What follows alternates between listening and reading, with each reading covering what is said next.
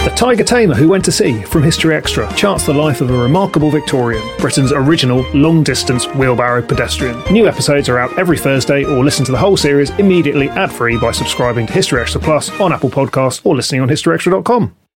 This episode is brought to you by Indeed. We're driven by the search for better, but when it comes to hiring, the best way to search for a candidate isn't to search at all. Don't search, match with Indeed. Use Indeed for scheduling, screening, and messaging so you can connect with candidates faster. And listeners of this show will get a $75 sponsored job credit to get your jobs more visibility at Indeed.com/History Extra. Just go to Indeed.com/History Extra right now and support our show by saying you heard about Indeed on this podcast. Terms and conditions apply. Need to hire? You need Indeed. This episode is brought to you by State Farm. From your morning podcast to your afternoon playlist, State Farm knows you personalize your entire day, and that's why State Farm helps you personalize your insurance with the State Farm Personal Price Plan. It offers coverage options that help protect what you care about most at an affordable price just for you. Like a good neighbor, State Farm is there. Prices vary by state. Options selected by customer. Availability and eligibility may vary. The American Bar Association provides access to career-changing and life-changing opportunities. Invest in your growth, deepen your knowledge, and join us in our pursuit of making a positive impact for all. The American Bar Association.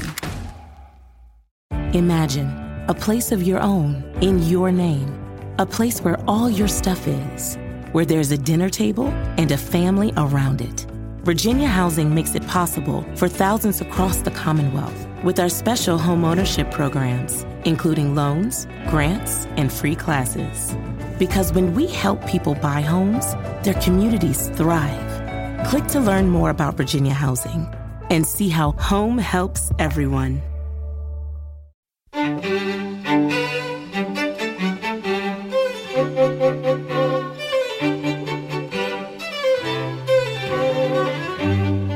Hello and welcome to the History Extra podcast from BBC History Magazine, Britain's best-selling history magazine.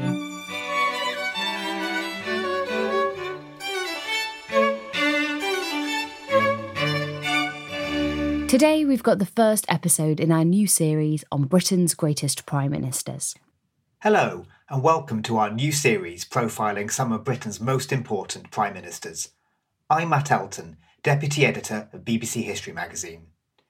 It's 300 years since Robert Walpole became Britain's first Prime Minister. To mark this seismic moment in the nation's political history, we asked a series of leading historians to each nominate the two leaders that they believe achieved most during their time in Number 10. Today, we'll be hearing from the first of those historians, Jeremy Black, who kicked off by choosing that first Prime Minister, Robert Walpole.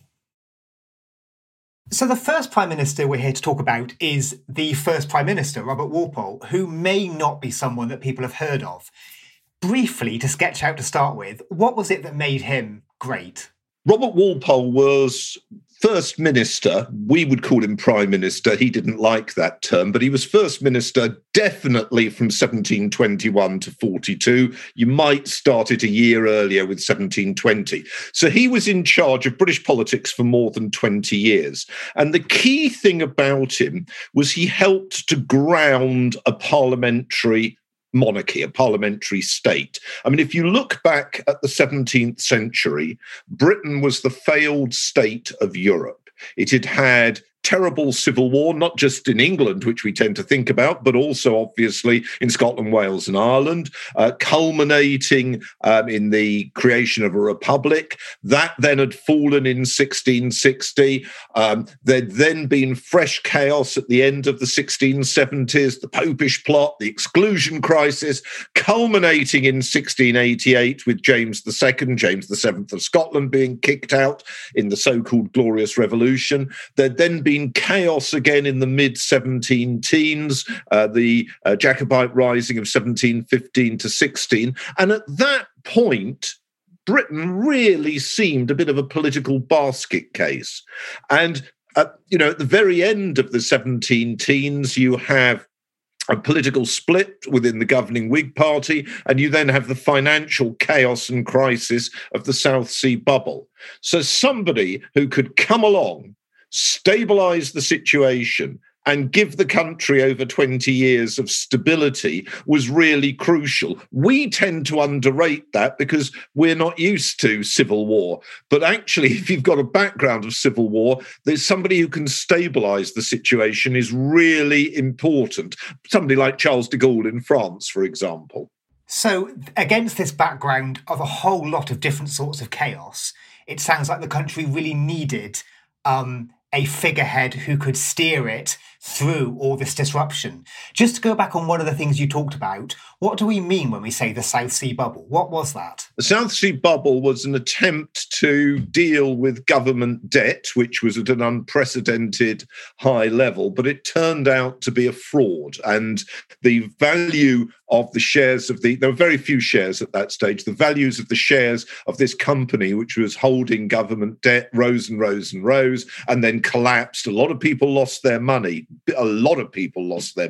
So it's a bit like the equivalent of the Wall Street crash of 1929, but worse because it had a much stronger political element. And that created a lot of problems. But the other aspect, which I didn't really bring out, is we have a new dynasty, a new ruling family in 1714, the House of Hanover, from Hanover, which is a German principality. And shall we say George I is not familiar with the ways of British politics. And you need, again, to ground somebody in the system that's going to work. And we saw with the Stuarts, that the problems created with the failure to do that, culminating in the crises at the end of the 1630s, beginning of the 1640s. And to try and address that problem is absolutely crucial in the early 18th century. To rewind the clock a little bit, how did Robert Walpole first enter politics? And are there any clues in his early life to his later political persona? That's, again, a brilliant question. Sir Robert Walpole, as he became, Robert Walpole was not from the first rank of British society. He was an East Anglian country gentleman, status a bit higher than Oliver Cromwell, but, you could make some interesting comparisons between the two men. He obviously wasn't a member of the aristocracy. And he goes into Whig county politics in the county of Norfolk, is good at it. I think there's no two ways about it. He was able to command the confidence of other country gentlemen, creates a position from which he can get himself into the House of Commons as a very junior member of the Whig system, and basically works his way up through hard work, being willing to do the hard work. So he has both the ability, capacity, and the willingness, and also other people along the way who might have been difficult, falling, dying by accidents. Stanhope, for example, and Sunderland. I think Stanhope, is a heart attack. Sunderland, I think, is pleurisy.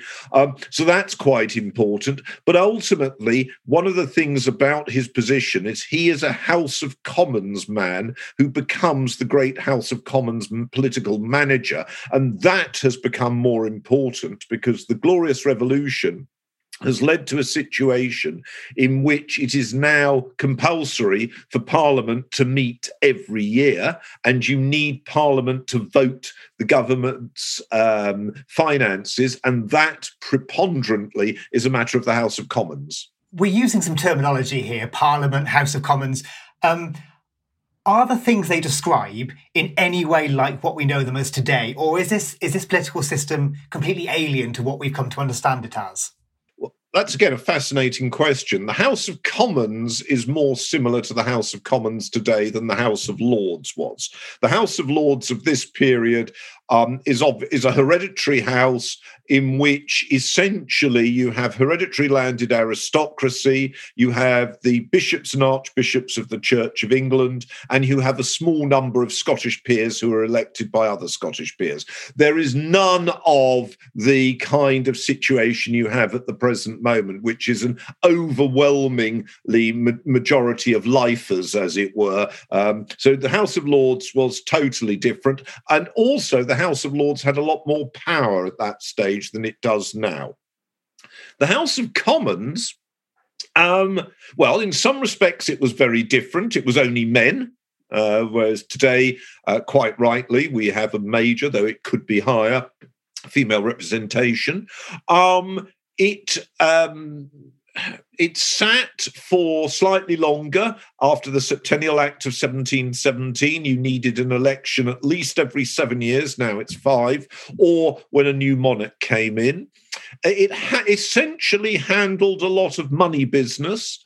And it didn't sit all the year, but it was the body that was much harder to manage. It was a larger body than the House of Lords. Many of the people there saw themselves as independent. But one factor that is similar to today is that there were two main political tendencies. I mean, today we obviously have the Conservatives and Labour. We have other political parties as well. In the 18th century, they're not quite political parties in the modern sense. You don't have a membership of a political party. You don't pay a party due every year. And you don't have an elected head of the party. But nevertheless, there are political tendencies, and the two main political tendencies were Whig and Tory. But to complicate matters, both the Whigs and the Tories were divided about issues of personality and issues of policy. Now, you might say the same is true of major parties today. It was certainly true in the 18th century. And what roles had to be combined for Robert Walpole to essentially become Prime Minister?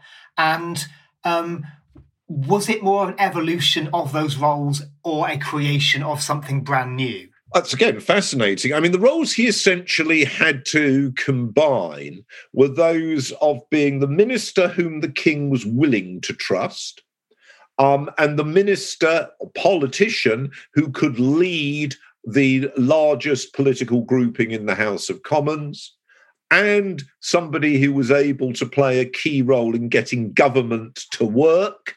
All of those were important. On top of that, as the person who led for government business in the House of Commons, he needed to be a good orator.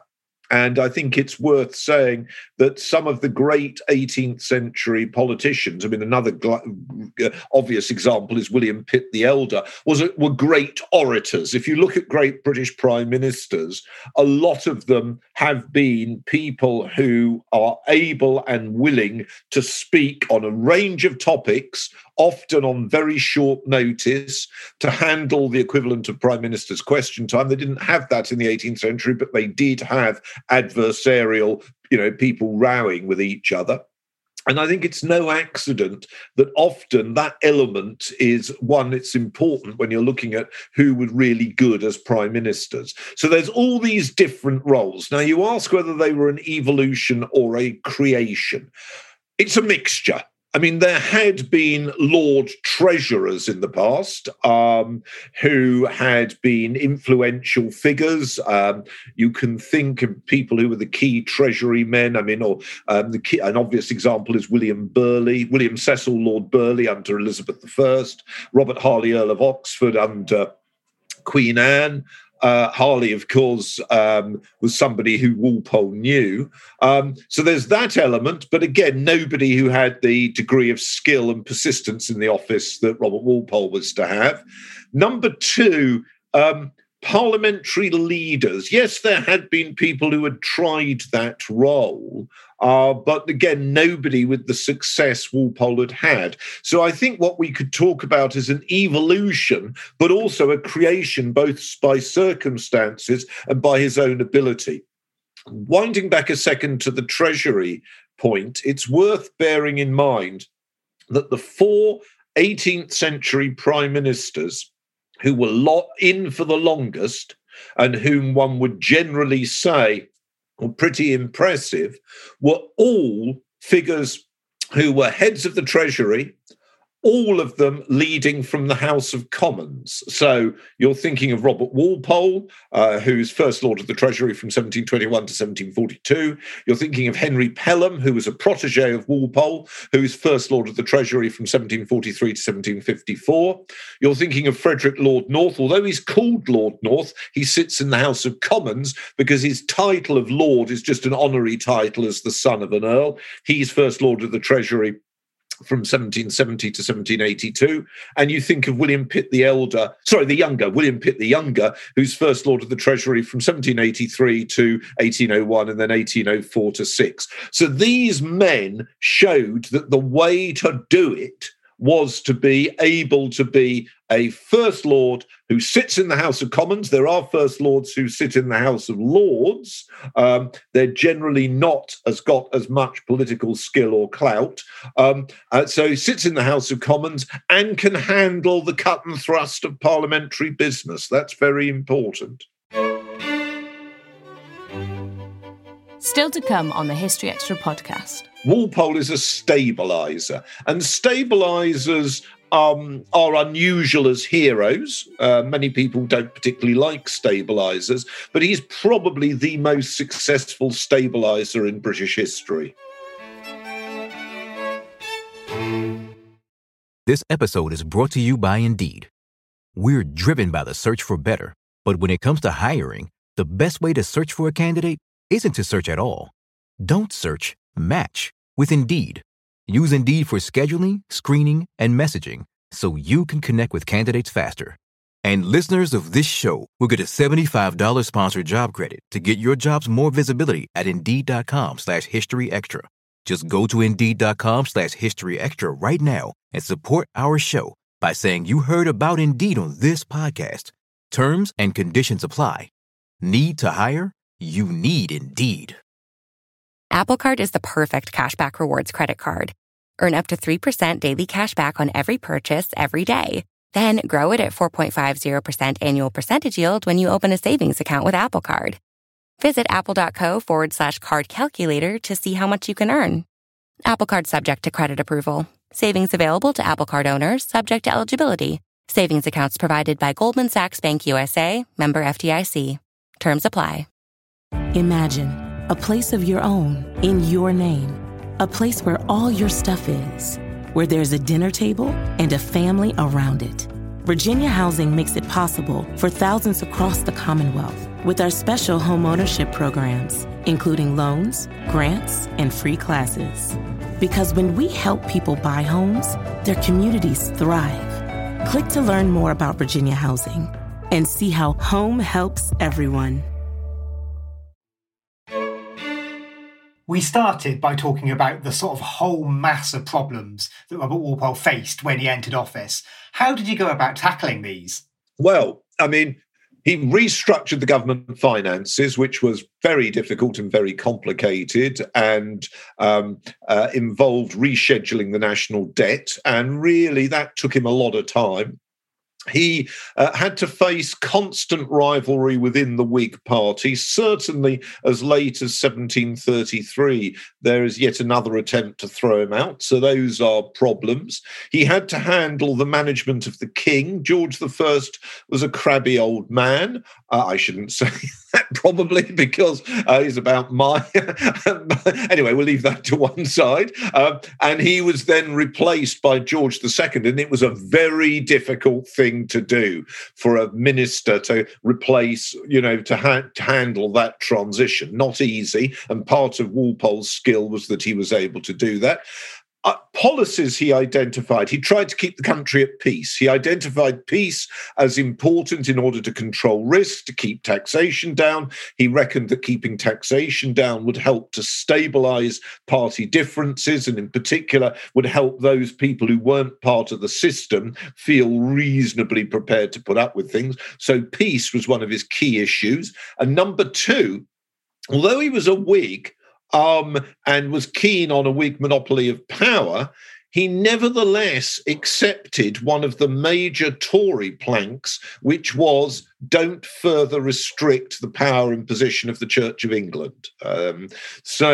He was actually, in some respects, I mean, the Whig Party of the late 17 teens under Stanhope and Sunderland had been quite radical and had been pushing in quite a radical direction. Walpole is a stabiliser, and stabilisers are unusual as heroes. Many people don't particularly like stabilisers, but he's probably the most successful stabiliser in British history. So he's performing this balancing act across all these different sectors all at the same time. It sounds like quite a job for any single person to take on. Yes, it was quite a job. And if you look at his correspondence, I have looked at it, his surviving correspondence, which is in the Cholmondeley Houghton papers, in the manuscript division of the Cambridge University Library, it's covering an enormous range of topics, both the correspondence and the memoranda, from finances and patronage to foreign policy. So it's a big range. He worked bloody hard. He had his hobbies.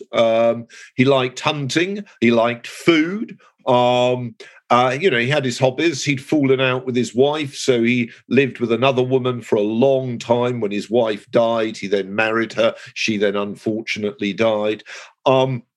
But, he had his hobbies, but fundamentally his main hobby was being Prime Minister. And that, again, is quite important.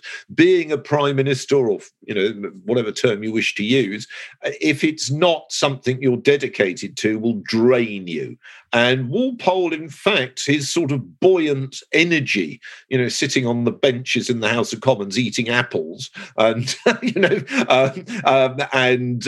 conducting what he called every year his Norfolk Congresses, which is he would go up to the big stately home he'd built with his money, and he'd entertain people, and they'd all drink heavily, eat a lot, and go hunting. So he did have his as it were, his outlet. But some of the things that people do today, he didn't have to do as Prime Minister or as an individual. I mean, he never left the country.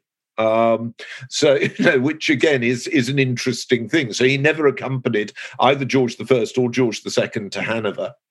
And that was quite important for him, staying in charge of government back in London. So when the King went to Hanover, there was a Council of Regency in England, and Walpole was in Britain, I should say. Walpole was always the key player in that.